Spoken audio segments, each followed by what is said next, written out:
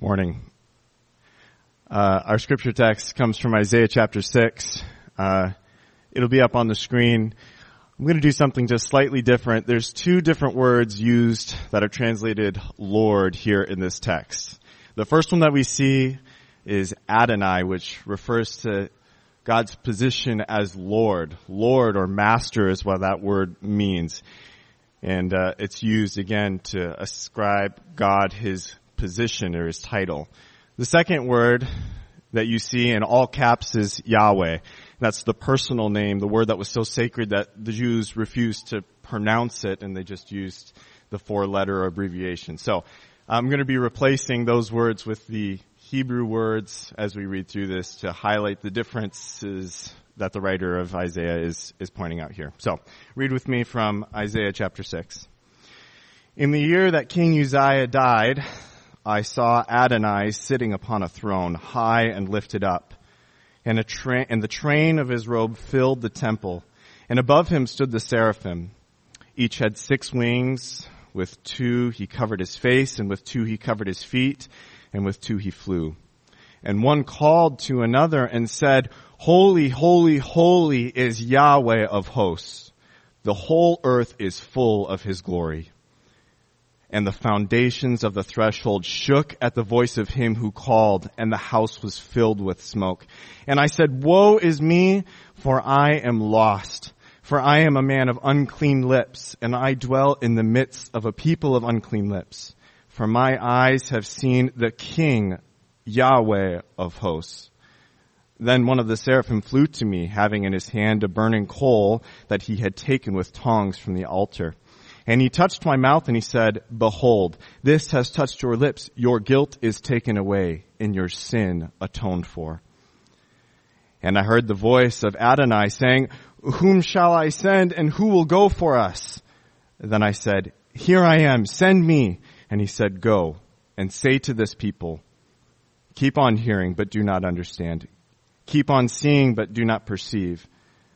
Make the heart of this people dull and their ears heavy, and blind their eyes, lest they see with their eyes and hear with their ears and understand with their hearts and turn and be healed. Then I said, How long, Adonai? And he said, Until cities lie waste without inhabitant, and houses without people, and the land is a desolate waste. And Yahweh removes people far away, and the forsaken places are many in the midst of the land. And though 1/10 remain in it, it will be burned again, like a terebinth or an oak whose stump remains when it is felled. The holy seed is its stump. This is the word of the Lord.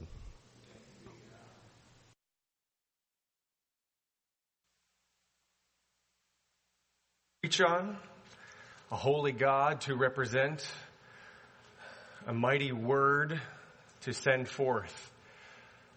And we better pray that God would enable us to speak it and hear it.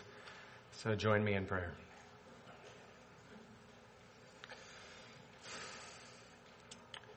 God, your prophet Isaiah says, a voice says, cry. And I said, what shall I cry? All flesh is grass, and all its beauty is like the flower of the field. The grass withers, the flower fades. When the breath of the Lord blows on it, surely the people are grass. The grass withers, the flower fades, but the word of our God will stand forever. God, we are like grass, the flowers of the field. Our weakness is evident.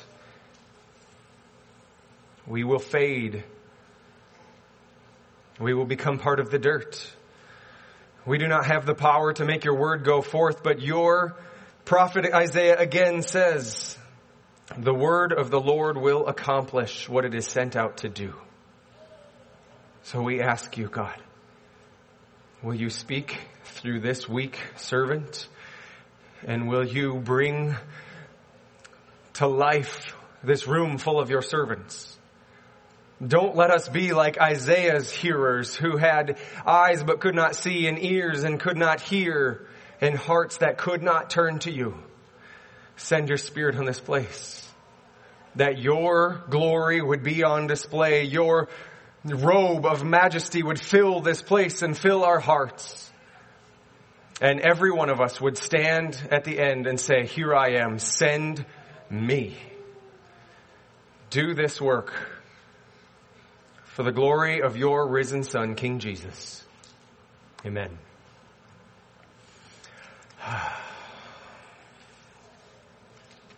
Many years ago when I was applying for seminary, God had to humble me quite a bit before he could let me receive this training. So when I stand before you, I could be a better servant, Pastor.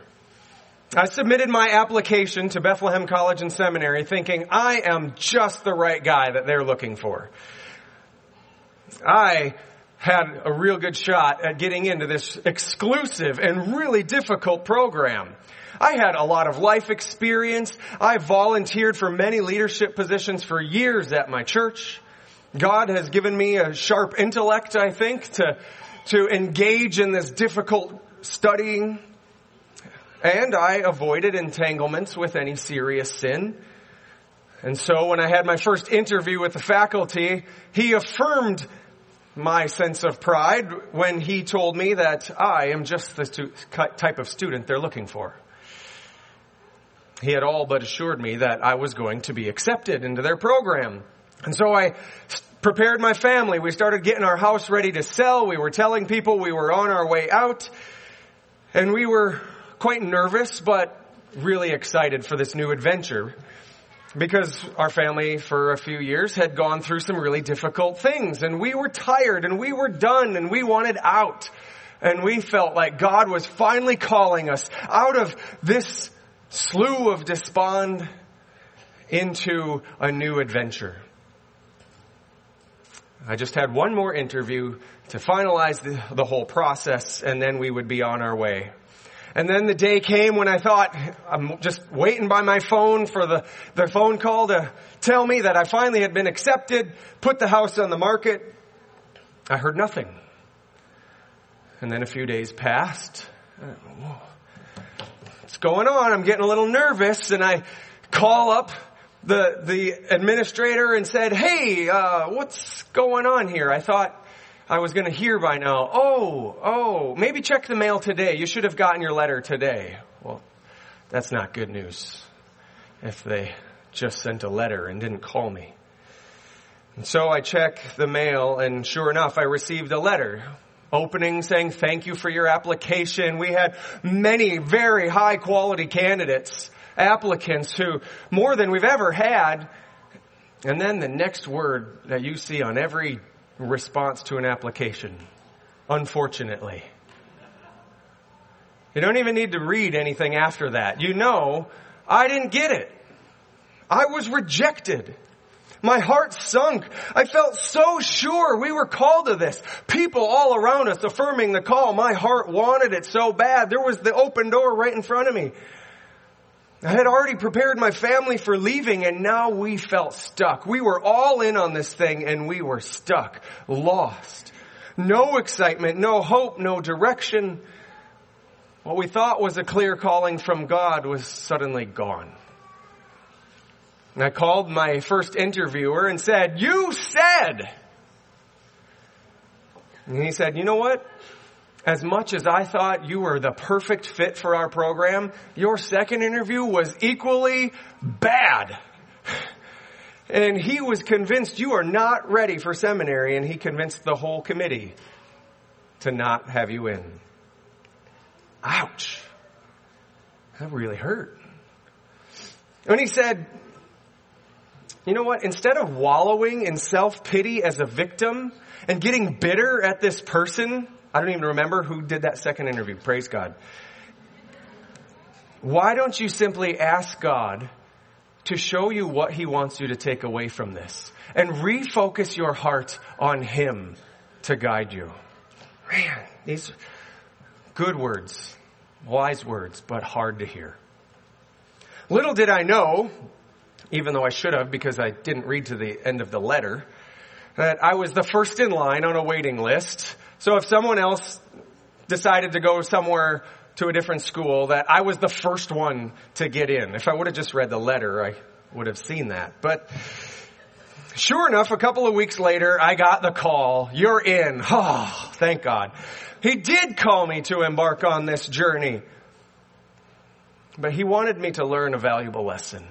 If I'm going to make it through this hard season of life, it's not going to be because of my intellect, because of my strategic planning, my wisdom, the strength of my resolve, but because God is merciful.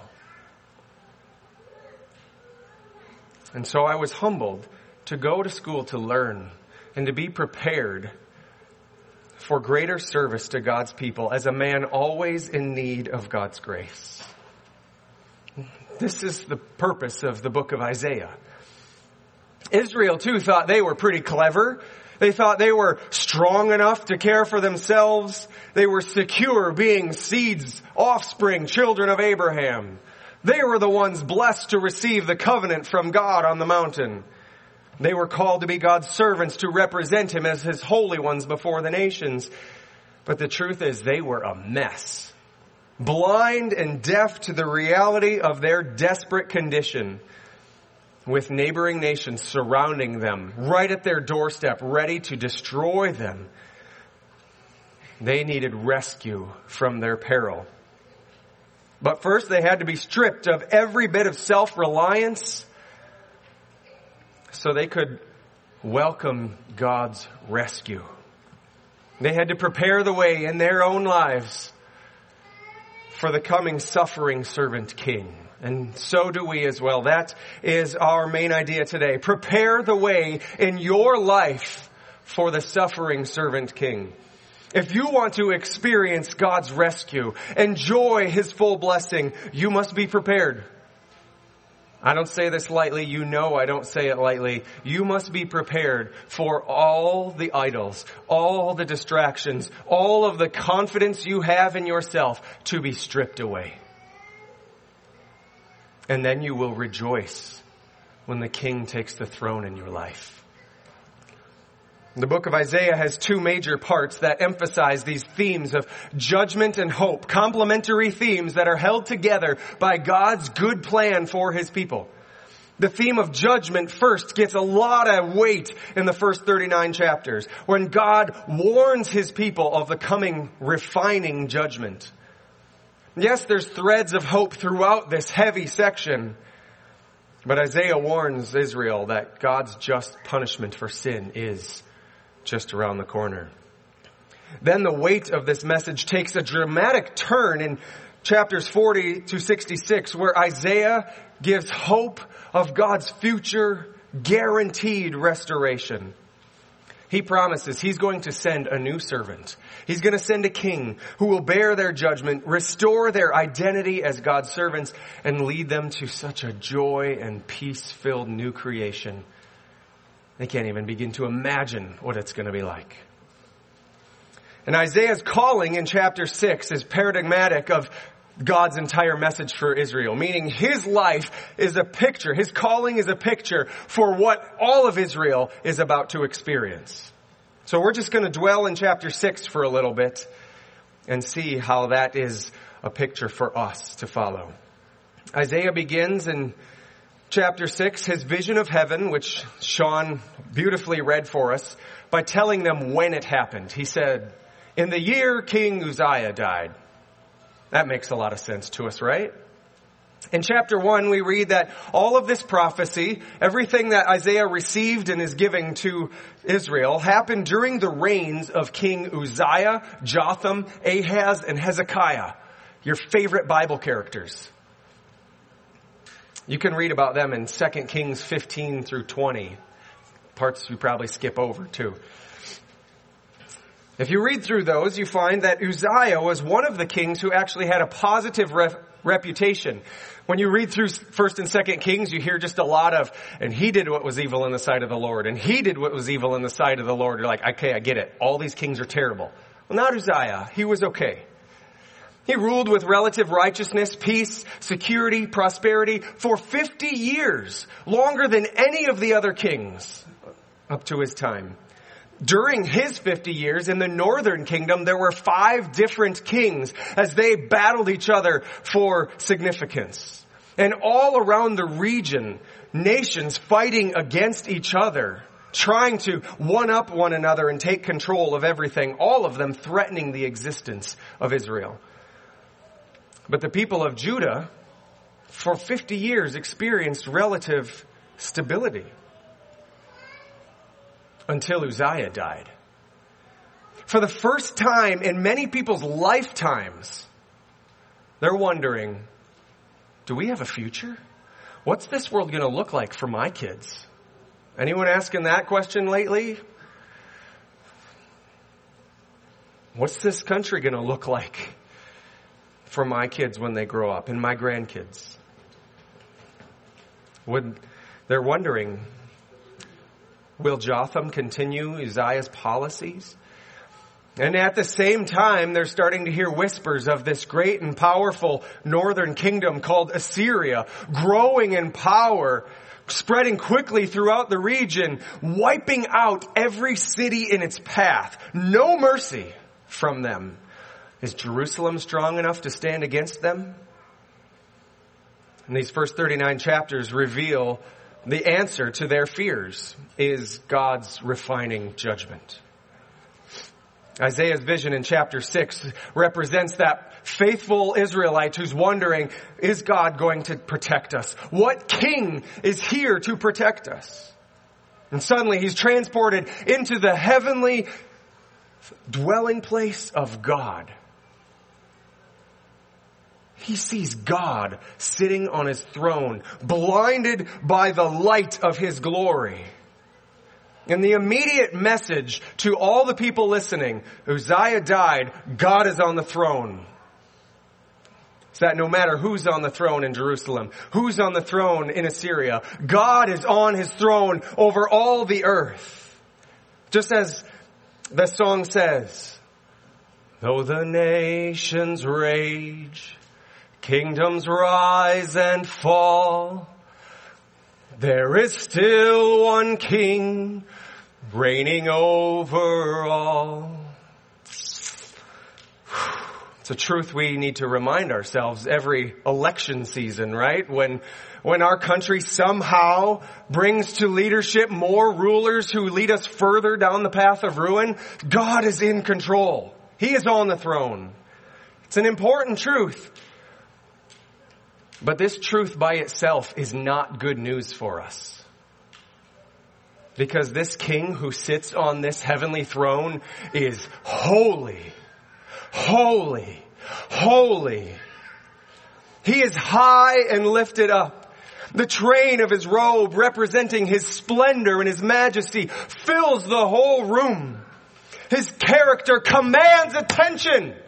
Look at this God on his throne. The seraphim, meaning the flaming ones, they're bright and fiery. They're angels all around the throne. They have to cover their eyes even though they themselves are bright in splendor.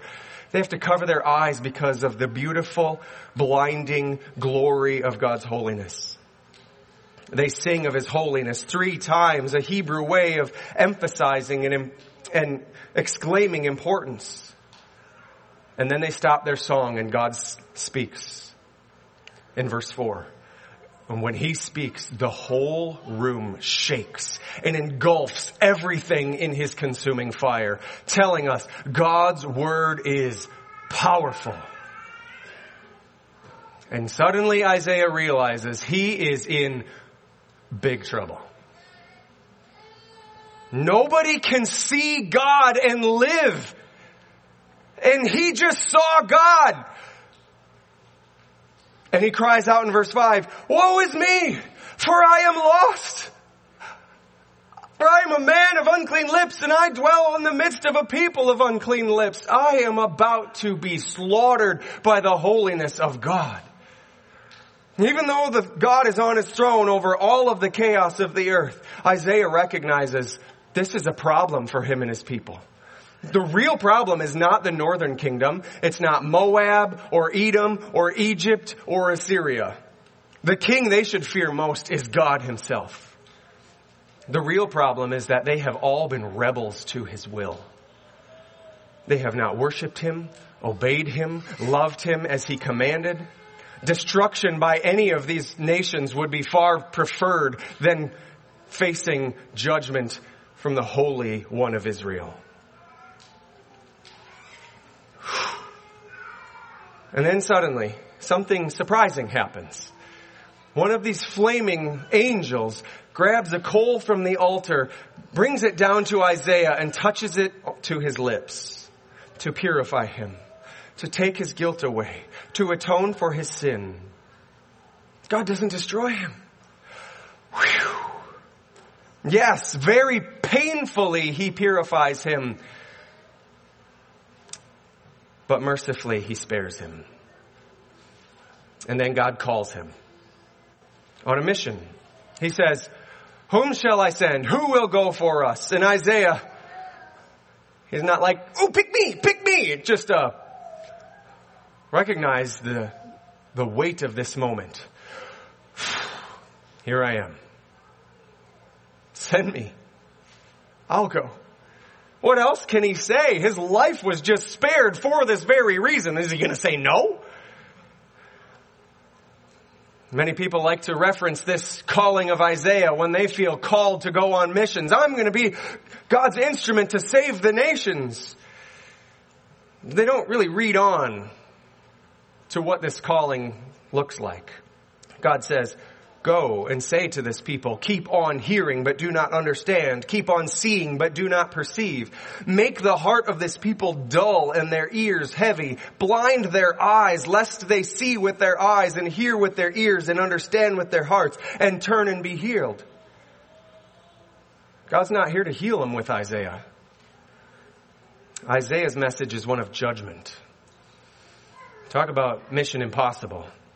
Isaiah's job is to preach to people who can't see truth. They can't hear warnings.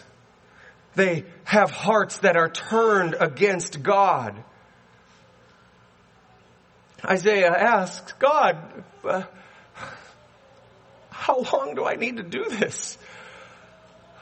I don't know if I can last. God responds in verses 11 to 13, until it's all burned to the ground. Until there's nothing left, until it all lies in waste, it becomes a desert, a wasteland. This is the judgment Israel deserves for their sin. Isaiah admitted, "I'm a man of unclean lips. I'm of a people of unclean lips." We deserve this punishment. And so much of the first half of this book of Isaiah, the first 2/3 of it, through chapter 39, is Isaiah the prophet being faithful to his mission, calling out their injustice, calling out their oppression, calling out their unfaithfulness, calling out their idolatry and their pride. And when God brings these things to their attention through Isaiah, they go, "Oh no, we're in trouble. Let's go make an alliance with Egypt. Let's go have a conversation with Babylon. Let's show them our money. Bring them into the temple and see how rich we are so they won't want to conquer us." Fools. They're trusting in their own wisdom and their own wealth and their own power to avoid suffering. But God is on his throne, and God is going to judge all the nations. So you want to align yourself with them? When I destroy them, you're going with them.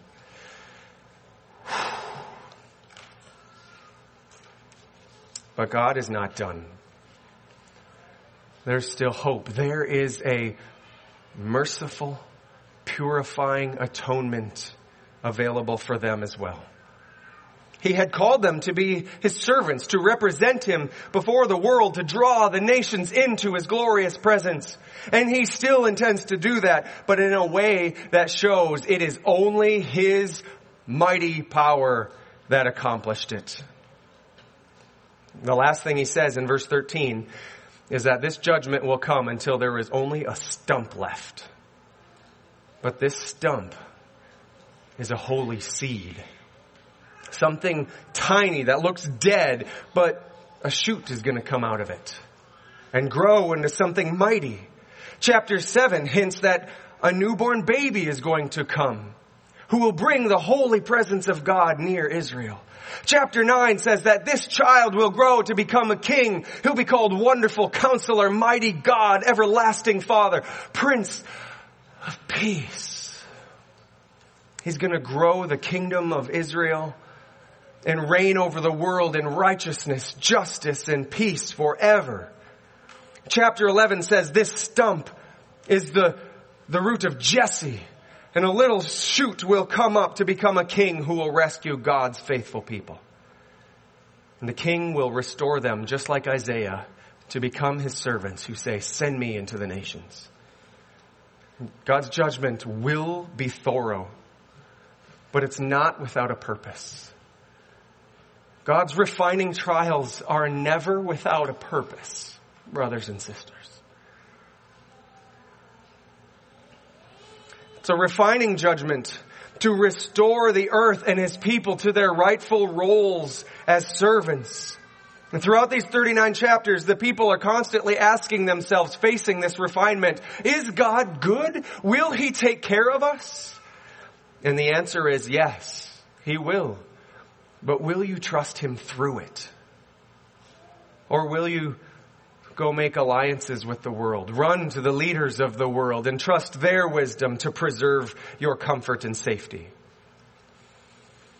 The purpose of his refining trials is to strip you from all your trust in those things so that you will put your confidence, your entire hope completely in the promise of his guaranteed restoration.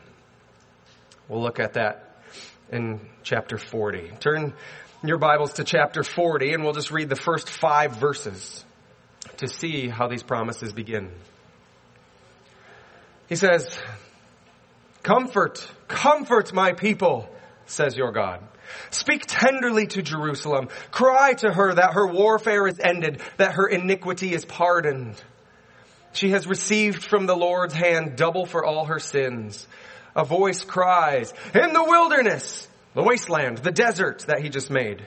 Prepare the way of the Lord. Make straight in the desert a highway for our God.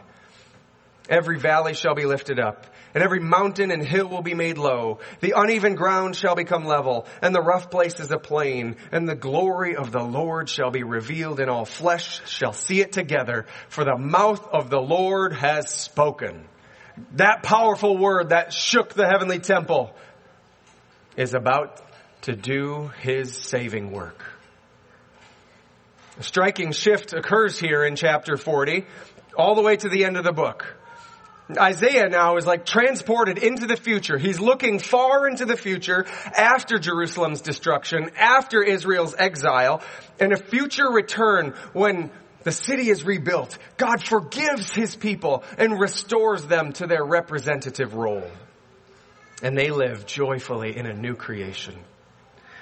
Isaiah writes, "Prepare the way for the Lord, make straight in the desert a highway for our God." He's saying all that judgment, all that fiery refining was just to clear the way for God's special rescue. So it could be clear, God did this. That's good news. Wonderful news.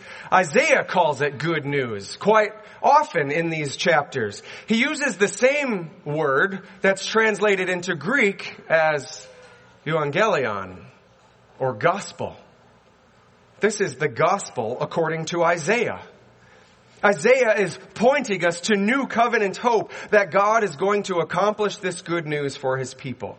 And so in chapter 40, he uses the words good news to say the result will be all fear is removed. God will be exalted and ruling. There'll be great reward for all those who trust him. Eternal protection and guidance. Chapter 52, he speaks of this gospel, this good news again, which brings peace with God, happiness, joy, celebration, salvation, comfort, redeemed Jerusalem, all the nations coming to Jerusalem to see God's glory. Chapter 60, more good news, this time for the poor. Not just financially poor, but those who have no heart to try anymore. Sometimes the weight of the world just pushes down on you so heavy. You're like, what's the point of getting up? What's the point of going to work? I'm done. And these people will finally have freedom. healing, favor, vengeance against their oppressors, joy, eternal life in righteousness. That sounds like amazing news. I don't know the Greek word for amazing news. We'll just stick with good news. How is God going to accomplish this amazing good news? At first, Isaiah introduces Israel as God's servants, but they failed. They didn't live up to their calling. They were the ones who were supposed to bring all of this good news into the world, to the nations, but instead they became like the nations, worshiping their gods. But then into this desert, into this wasteland, walks this anonymous figure whom God calls my servant. This servant, Isaiah says, perfectly represents God. He stands for justice and righteousness. He's meek and gentle. Someone who welcomes children onto his lap. But he's firm in his faith, his resolve to bring justice for his people. He's anointed by God's Spirit to rule the earth and lead others in following God's law. God honors him as he honors God, and he'll provide light to the world to guide the narrow path back into God's presence for Israel and all the nations. The servant is the seed, the stump, the shoot from the stump. He's the baby, the child that would grow up to be the king. The one who's to come and make everything right, yet it wouldn't happen in the way they expected. They thought it'd be someone riding in on a horse and just slaying everyone in his path. But Isaiah says it's different. In chapter 52, Isaiah says that this great news of this servant king is that he's going to die. Yes, he'll be lifted high. He'll be lifted high in front of everyone's eyes to mock and beat and be rejected. He'll be beaten so badly that his blood will sprinkle the nations. He'll be a man of sorrows, rejected by the world. People would hide their faces because he'll look so ugly, so shameful, as though he was smitten by God himself. But this is good news. Some people might call this day Good Friday, because Isaiah writes, he was pierced for our transgressions. He was crushed for our iniquities. Upon him was the chastisement that brought us peace. With his wounds we are healed. All of us, we like sheep have gone astray. We have turned everyone to his own way. And the Lord has laid on him the iniquity of us all. He died for his people. In striking detail, hundreds of years before the events ever happened, Isaiah writes down the crucifixion of our Lord Jesus, the branch, the son of Jesse, the son of David, the one who bears the sins of all who trust him. But incredibly, this good news continues. The servant king doesn't stay dead, Isaiah says. It was the will of the Lord to crush him. He has put him to grief. But a little twist. When his soul makes an offering for guilt, he shall still see his offspring. He shall prolong his days. The will of the Lord shall prosper in his hand. Out of the anguish of his soul he shall see and be satisfied. By his knowledge shall the righteous one, my servant, make many to be accounted righteous, and he shall bear their iniquities. This is the gospel according to Isaiah. You don't have to get to Matthew, Mark, and Luke, and John to read about this. It's right here, 700 years before it happens. God's servant, King Jesus, would live a perfect life, die the death of judgment that we deserve, bearing our sins, and rise from the dead to prolong our days, prosper us in him, be counted righteous so that we could become his servants. That we can say, here I am, Lord, send me. So many people misunderstand the gospel and think the good news is that when you die, you get to go to heaven, where it's really nice and you get to see your friends and family again. The gospel is so much less about us and more about God. My Old Testament professor writes, the gospel is primarily about God's reign through his Messiah that's exerted on behalf of all who trust him. And the treasure of this good news is God himself in Christ. All of that salvation, peace, comfort, and joy is only experienced when you have him. The good news is that we get to be in God's presence again, and you don't have to say, woe is me. The King has come to restore us to garden of life with him. Jesus is the servant king who gave his life so we could be free from ultimate judgment. We can have peace in the chaos right now, comfort in our fear, hope and joy throughout all of our sorrow. And he came to give us righteousness, to call us to live for him today until we join him in his new creation. Isaiah finishes up in the last two chapters. In 65, he says, behold, I am creating a new heavens and a new earth, and the former things shall not be remembered or come to mind. He describes it as a place where a wolf and a lamb will graze together in the same pasture. A lion and an ox together. Snakes, serpents will no longer threaten God's people. In the very end, in chapter 66, he says, as the new heavens and new earth that I make shall remain before me, says the Lord, so shall your offspring and your name remain. From the new moon to new moon, from Sabbath to Sabbath, month by month, week by week, all flesh shall come to worship before me, declares Yahweh the Lord. These are the redeemed people.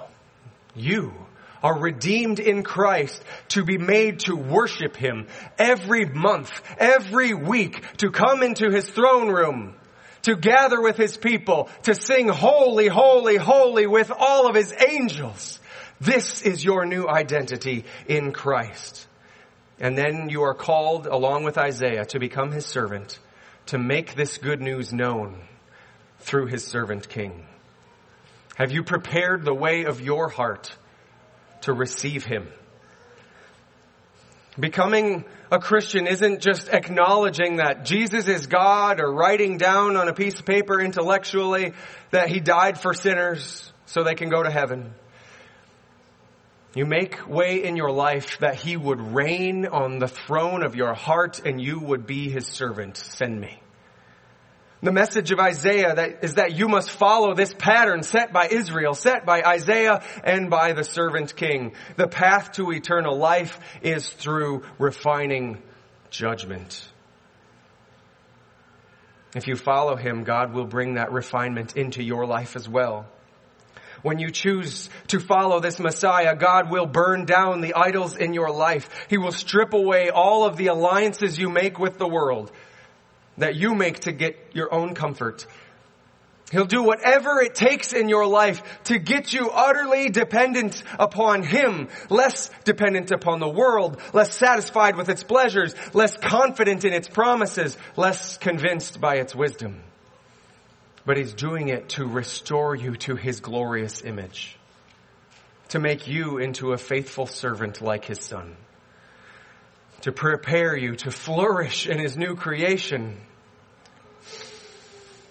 And the pattern is always death to the old, birth to the new. To become something new in Christ, you have to experience the painful reality of losing everything else. But God is trustworthy through it all.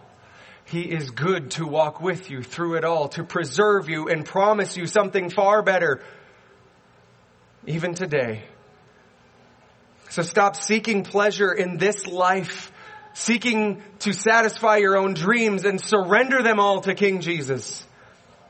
Like Isaiah, he will purify you by his holy atonement and send you on his righteous mission, which will look foolish to the world, The world will think you are dangerous. Can you imagine Isaiah standing there telling them, just trust God?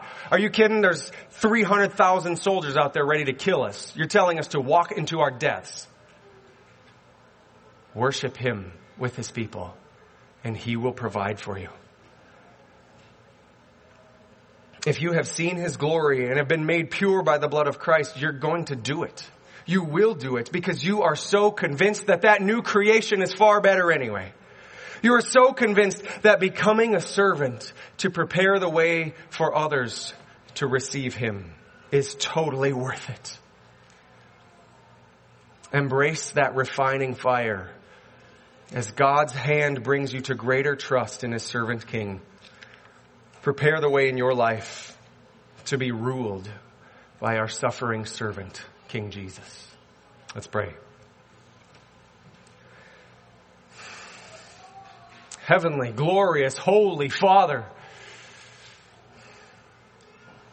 help us to receive this heavy truth with joy and confidence that you are good and you are working for our good and that you have something far better than this life prepared for us. Make us into your holy servants, humble servants, confident servants with the good news of King Jesus on our lips. God, help us respond humbly, joyfully, not to be weighed down by the heaviness of this message, but realizing that Jesus took the burden of that heavy yoke for us, that we could follow him with a lighter yoke. All who are weary, poor in spirit, heavy laden, will find rest. Give us rest now in our King Jesus. Amen.